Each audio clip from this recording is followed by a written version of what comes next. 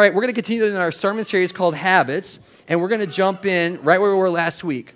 But in case you weren't here to hear it last week, I want to say something about the series. So it's a little different than we've done before at Family Bible Church. If you've been here, you probably know that. You've probably seen that. Some folks said, yeah, it was different, and other folks said, not really. Okay, I'm not trying to be different, but it might be different. We're taking a real practical look at habits and change and what that looks like in our life practically.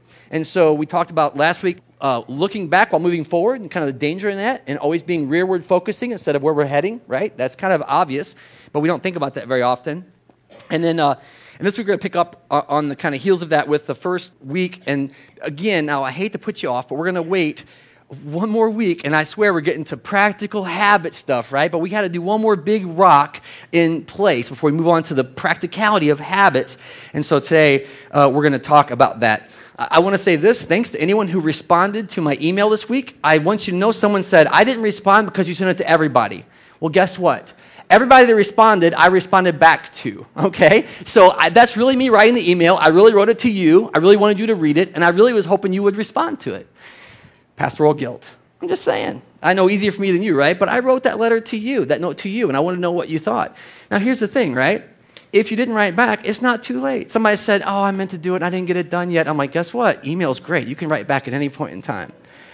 By the way, for those of you who wrote, what great insights and what great wisdom you have. I was so encouraged. By the way, I was encouraged by people who said, man, I've tried and failed, and I'm tried and it's not gone well. Praise God for that kind of honesty.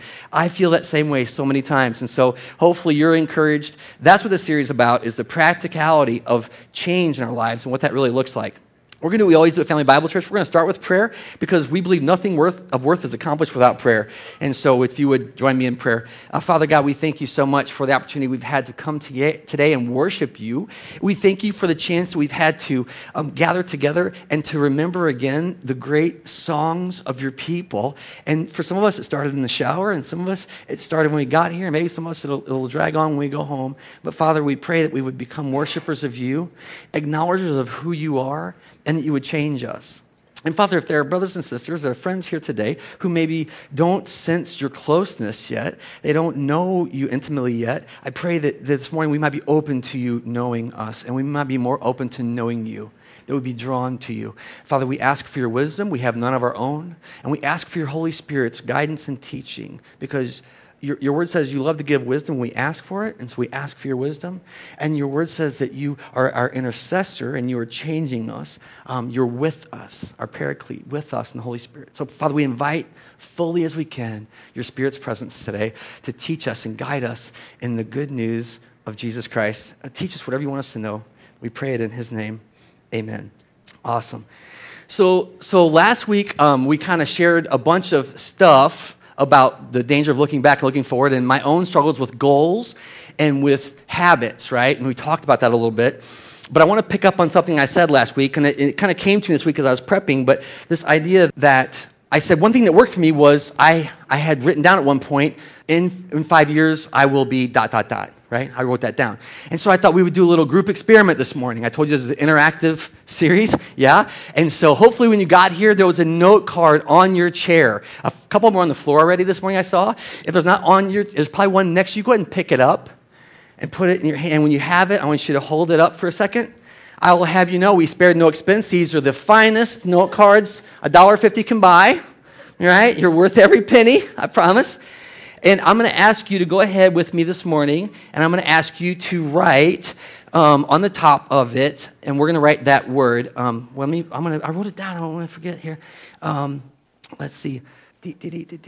Where do I see myself in 5 years? Oh, you did my thing. Perfect. Who doesn't have a pen? Awesome. Right over here. I was going to throw pens from the front, and my wife stole. Oh, thanks, Christopher. That's what Anybody need a pen? Sean? Stephanie, it's always a good idea. Look, it's always a good idea. She didn't die. It was a pen. Anybody else need a pen? They're coming around. Brittany Anders in the back. Oh. It's not my fault. She's in the sound booth. I couldn't make it that far. Oh, I can need a pen too, right? where I will be in 5 years, okay? But don't fill it out yet. Don't fill it out. Don't answer the question. Or you can write, in 5 years, I will be, if you like a sentence structure, in 5 years, I will be ... Just write that down, but don't write down your answer yet. I know some of you guys are wanting to write the answer already. Just hold on that for a minute. Awesome. I want to say that we are going to get the habits in weeks 3 and 4. I promise you that, right? But I want you to check out this quick video. How I identify myself determines how I approach life. One of the things we're talking about, and it should be, if you got an engagement sheet this morning, it should be on the bottom. It says who before do, right? Who before do. It's kind of, cheeky a little bit, and it's rhymey. But it's like we have to figure out who we are before we decide what we're going to do. Wait a minute. We have to figure out who we want to be before we decide what we want to do. At some level, I know right now you're thinking, well, obviously, duh, we all know that. But how many of us try to do things when we don't know what we're trying to be, who we're trying to be? Maybe we do things because we see someone else doing it. Maybe we do things because we're functioning out of some hurt of our own, but we're reacting, right, in the world. But we need something that would give us a longer-term vision of who we are so that we can decide then what we should do. The fundamental question of our lives in many ways is, who am I? Or here's a future tense of that question, who am I supposed to be? You see, actually, a lot of the culture wars that we see happening right now in our country in particular is that very question, who am I and who am I supposed to be? Who am I and who am I made to be? And if we don't spend some time thinking about having a bigger vision for our life, we'll end up being, the word says, tossed back and forth by every wind teaching. Infants, no maturity, no direction, no purpose, no ultimate transformation because we're so busy chasing the latest, greatest thing. Matter of fact, I was talking this week to our FPU consultant guy because we're going to start FPU, Financial Peace University, in a couple weeks. I would encourage you, if you're not taking it, to take it. Nate and Emily are leading it. They would love to have you sign up. Huh? Nate and Brittany, I'm so sorry. Yeah, Brittany, I threw a pin at back there, and Nate, that Emily comes off the tongue like that, I'm sorry. And Emily's not leading it. Ask her why she can't lead that class. No, I'm kidding. And so, but it's coming up. But I was talking to him, and it's like you have to have a long-term vision for your life, or you're not going to apply it. It has to be an enduring thing, right? And so that's one of those things we have to get in place. Who do you want to be in 5 years? By the way, if you're afraid right now, you're freaking out, you're like, man, I don't want to write down who I'm going to be in 5 years. Don't freak out. Because I'm going to tell you, when you leave here, you can throw the card in the trash, you can burn it, you can shred it. I don't care what you do with it. But it's about the exercise of even considering it, bringing it to mind, that there's something bigger than the next thing. See, I started to tell you, I was talking to FPU guy, and I said, do you have any discounts right now? And he said, not this time of the year, because everyone wants financial peace right now. He said, in May, we have discounts, because we can't sell product in May. But in January, no, us and Jenny Craig, we're covered. That's what he said to me. We're fine. We're raking in the cash right now. See, there's seasons of things when we're ripe for change. We're ready to change. But it's the consideration of something longer before we just chase the latest fad, the latest thing. I want you to think about the card, where I would like to be in 5 years, and maybe give you some kind of context to consider. Maybe where you want to be in work, in your job, or in your career, or in your calling in 5 years. Where would you like to maybe be? Or where would you like to be in your family? Maybe that's, like, well, I don't have a family. Yeah, you do. You were born in a family, or you're adopted in a family. You've got people who love you.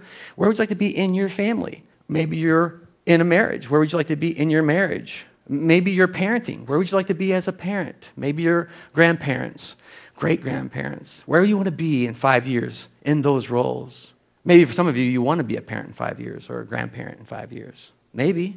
What does your card look like? And one other area of life is, where do you want your faith to be in 5 years? Do you want it to be like it is today? Or do you want to lean into something and say, I want 5 years, man, I want something different. I want something better. One of my favorite things to do is I get a couple kind of high privileges in pastoral ministry that I'm utterly unqualified for, but completely love doing, and it's marriages and funerals. Those are 2 times where I'm really invited in places I'm not normally invited into, and I get to kind of serve and love people there. And whenever, the only requirement I have if I'm going to marry somebody is I require premarital counseling.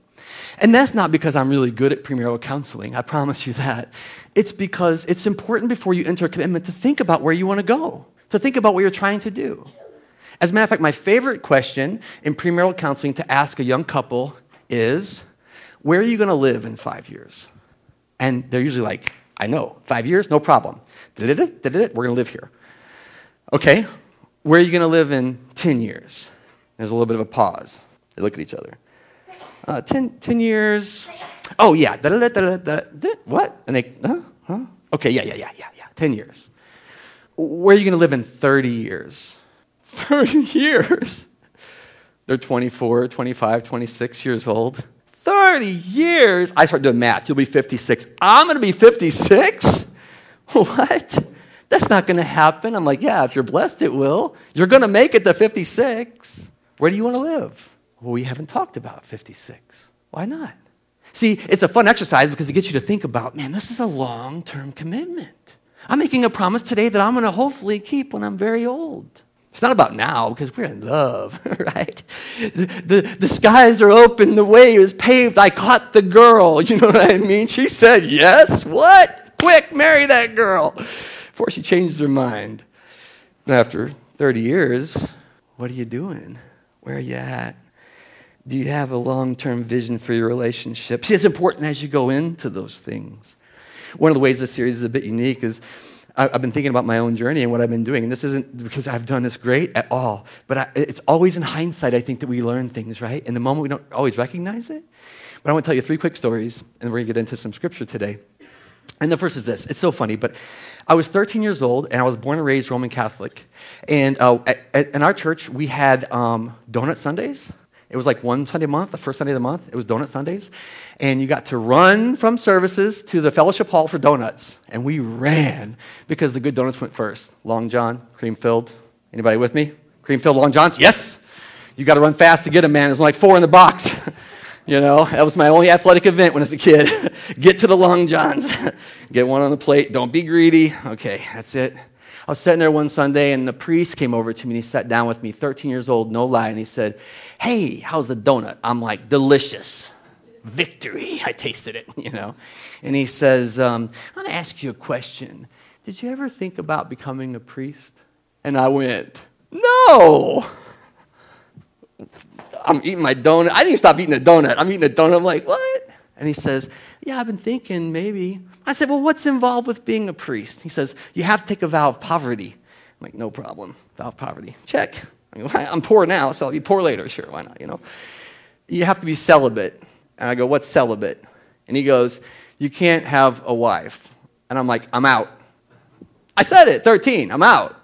If you saw me, I couldn't decide what I wanted for lunch. But when the priest said, do I want to be a priest, and I had to be celibate, I said, I'm out. And you might go, well, yeah, you were 13, I get it. No, you don't. Because for some reason, and this is in hindsight, not in the moment, I had no recognition, but in hindsight, I look back, and I knew at 13, I wanted to be a dad. 13. I can't. Jesus is great, I can't. There's a little follow-up story, but I shouldn't tell you, but I'm going to. So later, I find that same priest. I'm a pastor. I get to preach the gospel, and I get to have kids. I'm so excited, right? And he's coming back to town. Like, I can't wait to tell him. And I go up and I tell him, like, you're not going to believe what God did in my life. And he goes, I don't think he's super excited. I'm not a Roman Catholic priest, but I'm a father and a pastor and a preacher. But praise God. What is that? It's having a longer-term view of my life. I could have gone along to get along. I could have said, yeah, I'll try it. I'll sign up. Sure. No, I'm out. Clarity and thinking. That's not me, by the way, church. That's something that God was doing in my heart. How about this? Whenever my bride and I got married, I told her we were young and she's beautiful. And I told her when she's young and beautiful, I said, I want to be old with you. She's like, whatever. I'm like, no, I want to be old on the porch in rocking chairs when we're wrinkly and ugly and crabby. She's like, whatever. I'm like, no, I'm serious. I can just see it. On the porch, wore out, you know, the cat's doing a little tail under the thing. I can't have cats, I'm allergic. But anyway, it's my vision, right? It's a vision for the future. And I'm looking at it, and she's next to me. We're holding hands, and we are out of words. We got nothing else to say, and we're still married. And you go, what? I was 21. You know what that's done? It's let a lot of the stuff in the middle go. We're not there yet. This is pretty tough right now, but we're going over there. Get a long-term view of your life. Listen, I'm not saying that was my great wisdom. It was a blessing from God. It was his favor. Yet, even though I did not yet know him, he was giving me wisdom for a long-term view of my life. One final quick story. I became a believer at 30 years old, a believer in Jesus Christ. I came to realize he died for my sins, and I started hanging out with church people, Christians. And whenever I was an atheist, I couldn't stand Christians, right? But then all of a sudden I got it. It's like we were having the same language. And guess what happened? I started hanging out in a church, like Family Bible Church, and I started seeing people around me that I'm like, oh, there it is. That's how I want to be. I remember one time I was at a Good Friday service at First Congregational Church, and my pastor came out, and I was out sitting with my wife, and he came and he said, "Hey, Bill, you want to join the pastors in the back?" I wasn't going into ministry. I wasn't in school to be a pastor. He just invited me, like, yeah, sure. I sat next to this old dude. All these other young pastors are like mid-40s, 50, something like that, and they're all like moving and shaking and making deals. You can see them like, my church is growing, my church is teaching this, my church, and there's this old guy on the couch. And I just sat next to him because I feel like I'm an idiot in the room. I don't know why I'm there. I just sat down. I shouldn't even be here right now, right? And I'm like on the couch, and all of a sudden they go, "Hey, Pastor, do you want to read this scripture?" He's like, "I'd love to." And he flips his Bible open like this, and he's like, and he looks at the words and he goes, "Isn't that something?" I was like, "What?" And he goes, "Isn't that something? What it says right there?" And I went, I want to be that guy. I want to be the guy who's a retired pastor, who's 83 years old, who can't stand in the room, has nothing to brag about, and goes, wow, look at what it says right there about our God. I would be honored to read that. It's those moments that we get of a long-term vision. Listen, this isn't about my life, it's about yours. I want you to start getting a long-term vision of who you want to be. I want to talk about that today, and maybe, some ways that you can start to look toward things you want to become instead of just chasing the latest fad. What do you think the problems could be with do before who? We're actually going to talk about that. This is in Romans chapter 7. If you brought a Bible, it's going to be on page 780. No, if you brought a Bible, you know where it's at. If you use one of our Bibles, the orange Bibles, it's going to be 786. 786. Romans 7, 15 through 25. We're going to just talk about a few of these verses in here. But this is what the problems could be when you try do before who. You're going to just do some things before you know who you are. So Romans 7, 15, Paul writes this. I do not understand what I do, because what I want to do, I do not do. But what I hate, I do. Here's the first problem with doing before knowing who you want to be. You don't even know why you're doing it half the time. When Paul says, I don't know, I'm going to go back to that real quick. When Paul says, I don't know what I want to do, I don't understand what to do, he's like, I don't even get me. I don't even understand me. The word there means an awareness or an understanding of why you are where you are. And much of our lives, we can get so caught up in the doing, in the living, that we don't even think, well, how did I end up here? Who caused this mess? Chris and I like to say often, we did. You have to come to an awareness that it's our fault that we are where we are in many ways. We've done something to get here. There's the great Jimmy Buffett song, Margaritaville. It's a song of progressive realization of responsibility. If you ever listen to that song, listen to it next time. It's about him finally says, what he said then? It is my fault. That's what he says at the end, because there's something you've done to get there. Paul says, I don't even understand. Not only that, but Paul says that I don't do the things I want to do, but this is what's really radical. He says, and I do the very things that I hate.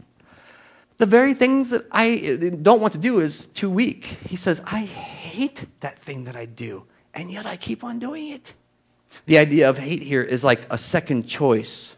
This is a funny interpretation of hate because I had not thought about it before, but I don't know if you ever did pick up basketball games when you were a kid or pick up dodgeball games or pick up, dodgeball is my favorite, by the way, the wall. We had a wall of death out in the playground when I was a kid, and they had those really crazy playground balls that would like, boom, make your head go, woo, resonate when you got hit with them. You guys know what I'm talking about? You folks my age, the young folks got gator balls. Gator balls, please. Get hit in the face with a yard ball, man. It like messed you up for days, right? And you're not out because the headshot doesn't count, so they get to throw at you more. Have you ever been in a pickup game like that, though, and people pick something else besides you, someone else besides you, and they go down the line, okay, disclosure here, and then there's two of you standing there? This might have happened. This might be firsthand experience. I'm not saying for sure that it is. And they look at you and this other sorry, non-athletic human being who cannot possibly be worse than you, or better than you. That's what I'm thinking. And then they go, that guy. See, that's what Paul says. I do the things that I want last, the thing I hate, the thing I don't want on my team. I keep doing that thing. And I don't do all the things that came before it, all the things that I want in this life. It's making it a second choice. It's demoting, devaluing it. And here's the trouble. I'm just going to spoil it a little bit for you. Often that last thing to be picked on the pickup basketball team, that last thing is Christ, is God, is a relationship with Him, is knowledge of Him. And we pick it very last. We'll try everything else first, but that. I don't want that on my team. It seems intrusive. And so Paul says, I keep doing the things that I don't want to do, and I'm passing all the things that I want. So Paul says, there's a real struggle in our lives, and here's the struggle. It's knowing right versus doing right. He says, I know the things I ought to do, but I don't do them. And the very things that I hate, I continue to do. I don't understand myself. To press on a little further, in verse 18, this is what the word says. For I know that good itself does not dwell in me, that is, in my sinful nature, because I have a desire to do what is good, but I can't carry it out. See, I know, but I'm not doing it. For I do not do the good I want to do, but the evil I do not want to do, this I continually do. Paul says, I realize that good does not dwell inside of us. I wonder, have you ever heard someone, I heard someone say this week these words, human beings are fundamentally good. That they're born a blank slate, and if you just live it out, it'll be, unicorns and rainbows. No evil, everything's going to go perfectly well if we just leave kids alone. And I tell you what, church, people love to hear that message. They love to hear that, yes, we can figure this out. If we were in charge, it would be right. But the problem is history does not report these facts. I think about a bit longer view of history, like there was a couple of world wars. As a matter of fact, some people freaked out. We were about to get into another one, we thought. World War III. Is there some external cause of this? Isn't this people in charge causing this to happen?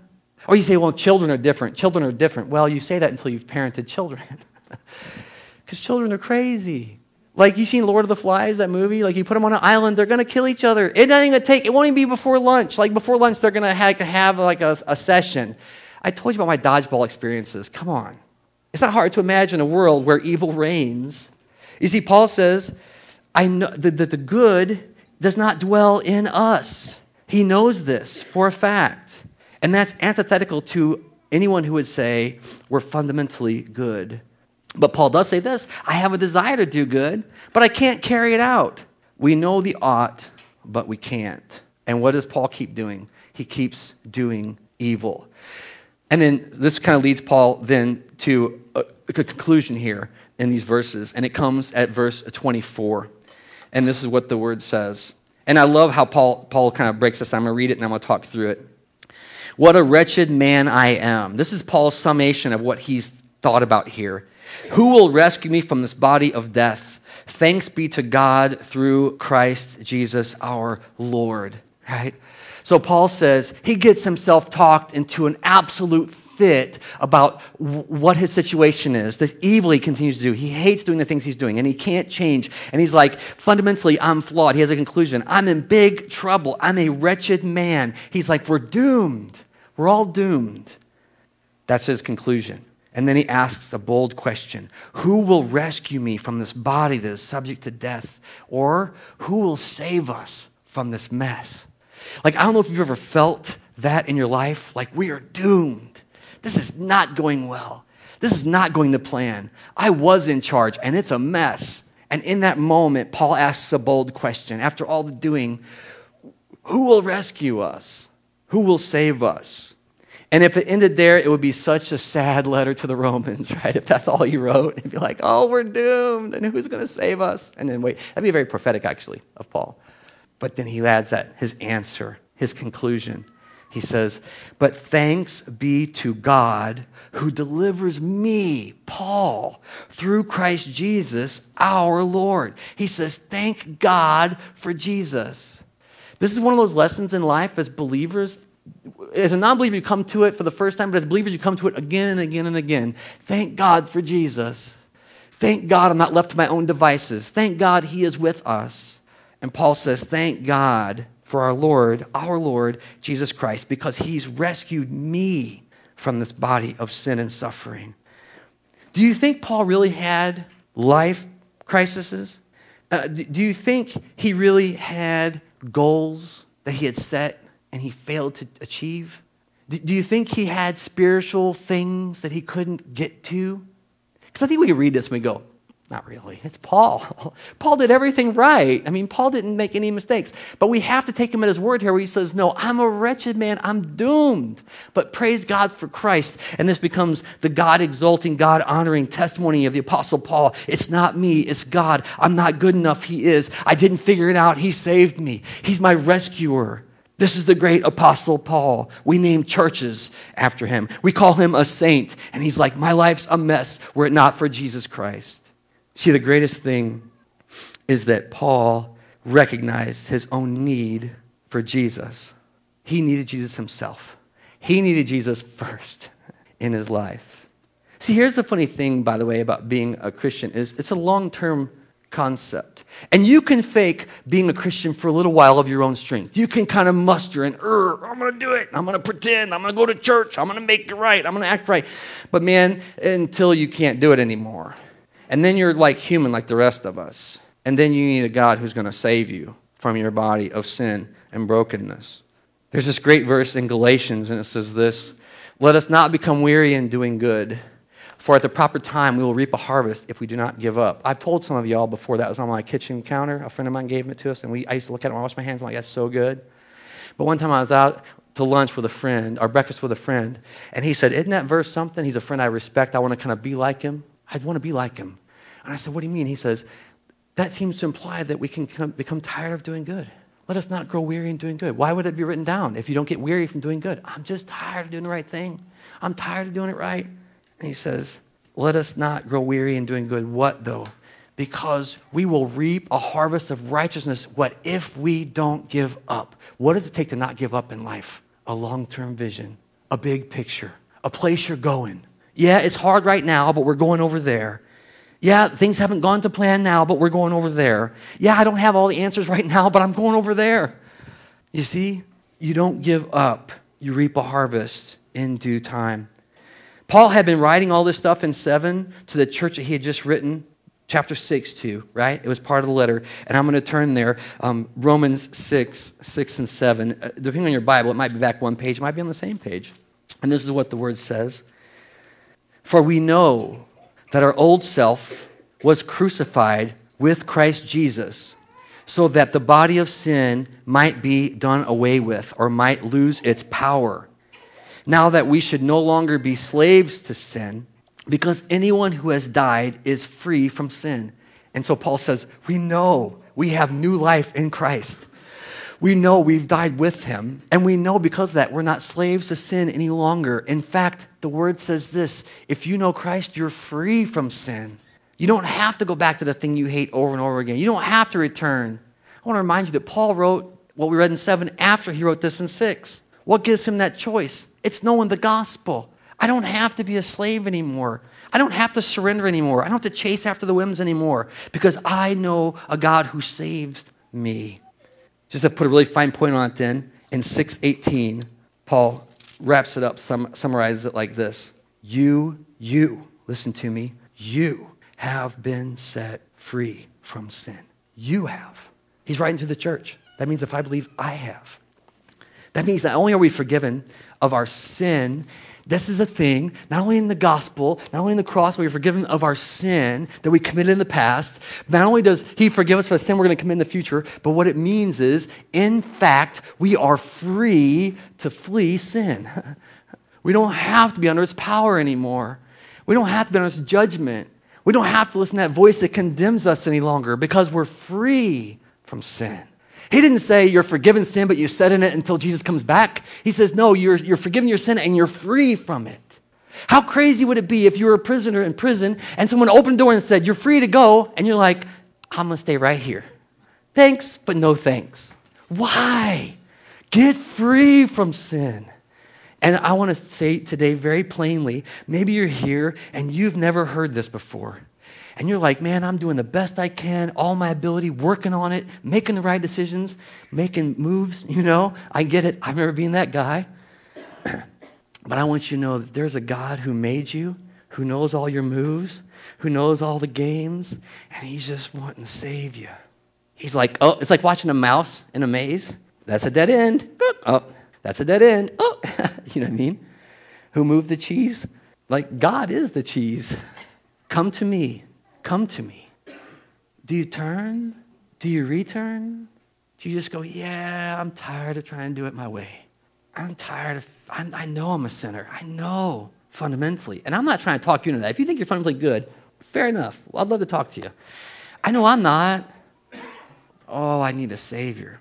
If you don't know that today, that Christ died to forgive your sins and to set you free from sin, I want you to consider following Jesus in your life. Just believing that simple truth. You can pray that, and I'm not going to talk you into praying a prayer, but I want you to know a prayer you can pray is you can pray that prayer, God, I don't even understand any of this stuff, but I know I am stuck in my sin, and would you help me get free of my sin? I've heard the message about Jesus. I don't understand it fully, but I'm willing to try because all my stuff ain't working. And God, I'll come to you, and I want to submit to you, and I'm going to follow you. Would you lead me? Would you teach me in my life? I promise you, God answers those prayers. But he won't force his way in there, and if you're like, I got it, I'm good, then let this be a nugget for the future. When you're not, I'd encourage you to just say, God, I need you right now. I need you right now. I don't know if you've ever thought about that before. I don't know where you see yourself. I want you to look at your note card. Where do you see yourself in 5 years? I want to ask a loaded question. Do you see yourself like committed to Jesus and believing the gospel more and more? Hey, I want to ask you this. How about in 10 years? How about in 10 years? Do you see yourself deeper in the faith and believing more and, just following after him? 30? 30? Some of you all, you're like, I'll be dead in 30. Okay, how about forever? How about you and Jesus forever? How's that card look? Are you following? Are you going to follow him? That's my plan. I got to go to a friend's funeral. And funerals are great if you don't ever, if you just pay attention what's happening in the funeral. Man, this is the moment. I'm following, I'm believing in Jesus. This is the moment. Can I say something real quick, personally? Man, I'm just going to say this in front of all you, and if I'm a family Bible church when I die, I hope maybe soon, maybe not, I don't know. It's not nothing I know of, but I want to hear the church sing. I want the church to sing the songs of faith. I want to surround families with the words that have breathed life into us all this time. And I want people in the room who believe saying, yes, victory. Yes, faith fulfilled. Yes, good job. Awesome. Church. That's my heart. I was talking to a friend and I said, man, I want Family Bible, our little church here, to have a spot where we can have a funeral and we can worship God and say, yes. I hope you're trusting in Jesus through death. Pray with me if you would. Father God, we thank you so much for your gift of life to us, the way you've saved us, the way we don't deserve it, but you've condescended to us. And Father, for all of us who have been such a kind of hypocrites and we've been self-involved and self-believing and self-pursuing, Father, I pray that we would lay that down and believe good news, that you've forgiven our sin and set us free from sin. And then, Father, for those of us who know you, that we would never be slow to return to your cross, never be slow to come back to you and say, yes, yes, Lord, I'm following you. Yes, I want to go deeper with you. May you be glorified. Lord, until we get the big things right in our life, we'll never get the small things right. I can think of nothing bigger than you, Jesus. Help us get it right. We pray it in Jesus' name. Amen. So real quick, I know a bunch of you are like, awesome, he's done preaching. 5 quick tips. What does it really look like then to implement a long-term vision in our lives? I have 5 quick tips straight from Scripture. We're going to go really quickly through these. Here's the first. Nope, that's not it. There should be Corinthians. Do we have it?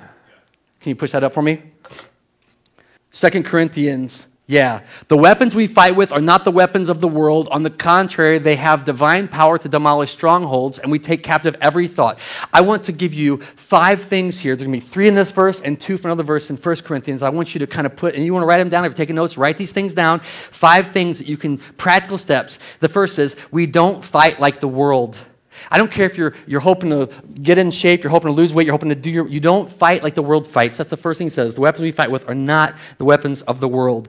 The second thing is this. Our weapons have divine power. I just told you the gospel frees you from sin, but let me tell you this. God is in your life active, and if in the moment, in the struggle, in the battle, you don't know you have an arsenal, a weapon that has divine power, you're not fully living out your Christianity. And so I would encourage you to know that there's divine power in the arsenal that God has given you to fight the fights you're in. I want to say explicitly, what's the divine power? I would say hold the Holy Spirit of God. In the moment of trouble, in the moment of difficulty, the Holy Spirit will be with you. Invite him in the moment. God, I'm struggling right now. I need your help right now. Holy Spirit, teach me right now. Divine power comes in, helps you fight the fight. The third thing, we take every thought captive. That means that when your mind begins to deceive you, you take it captive. You're like, nope, I'm not going over there. I'm going over here. I've already decided. Some of the folks who wrote back to me said, making a decision is the most important thing you can do to change your life. You make a decision to change. That's the first thing. And so you're taking everything captive. Now, 1 Corinthians 10 says this. So whatever you eat or whatever you drink or whatever you do, here it is, the fourth tip, do it all for the glory of God. That's our primary call. We're glorifying God in our lives.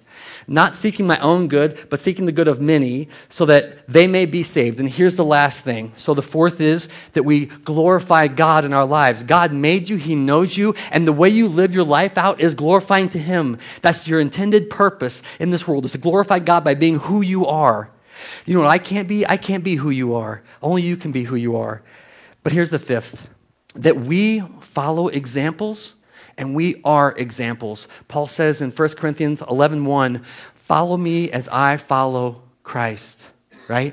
And so there's 2 things happening at once. I want you to look in your life, and I don't know if it's in family, in marriage, in your faith life, in your work. I want you to look at someone that you go, that guy, that girl, that person, that family. And I want you to think about that intentionally and say, how am I going to be that person? How am I going to become more like that person? Because that gives you the roadmap to where you're going to go, right? And then know this, you might not believe it, but you are an example to people around you. There's always people watching what you're doing, listen to me, watching what you believe for their own discernment, their own decision making. Listen, I'm so encouraged, but I pray that you and I are godly examples of what it means to follow Christ.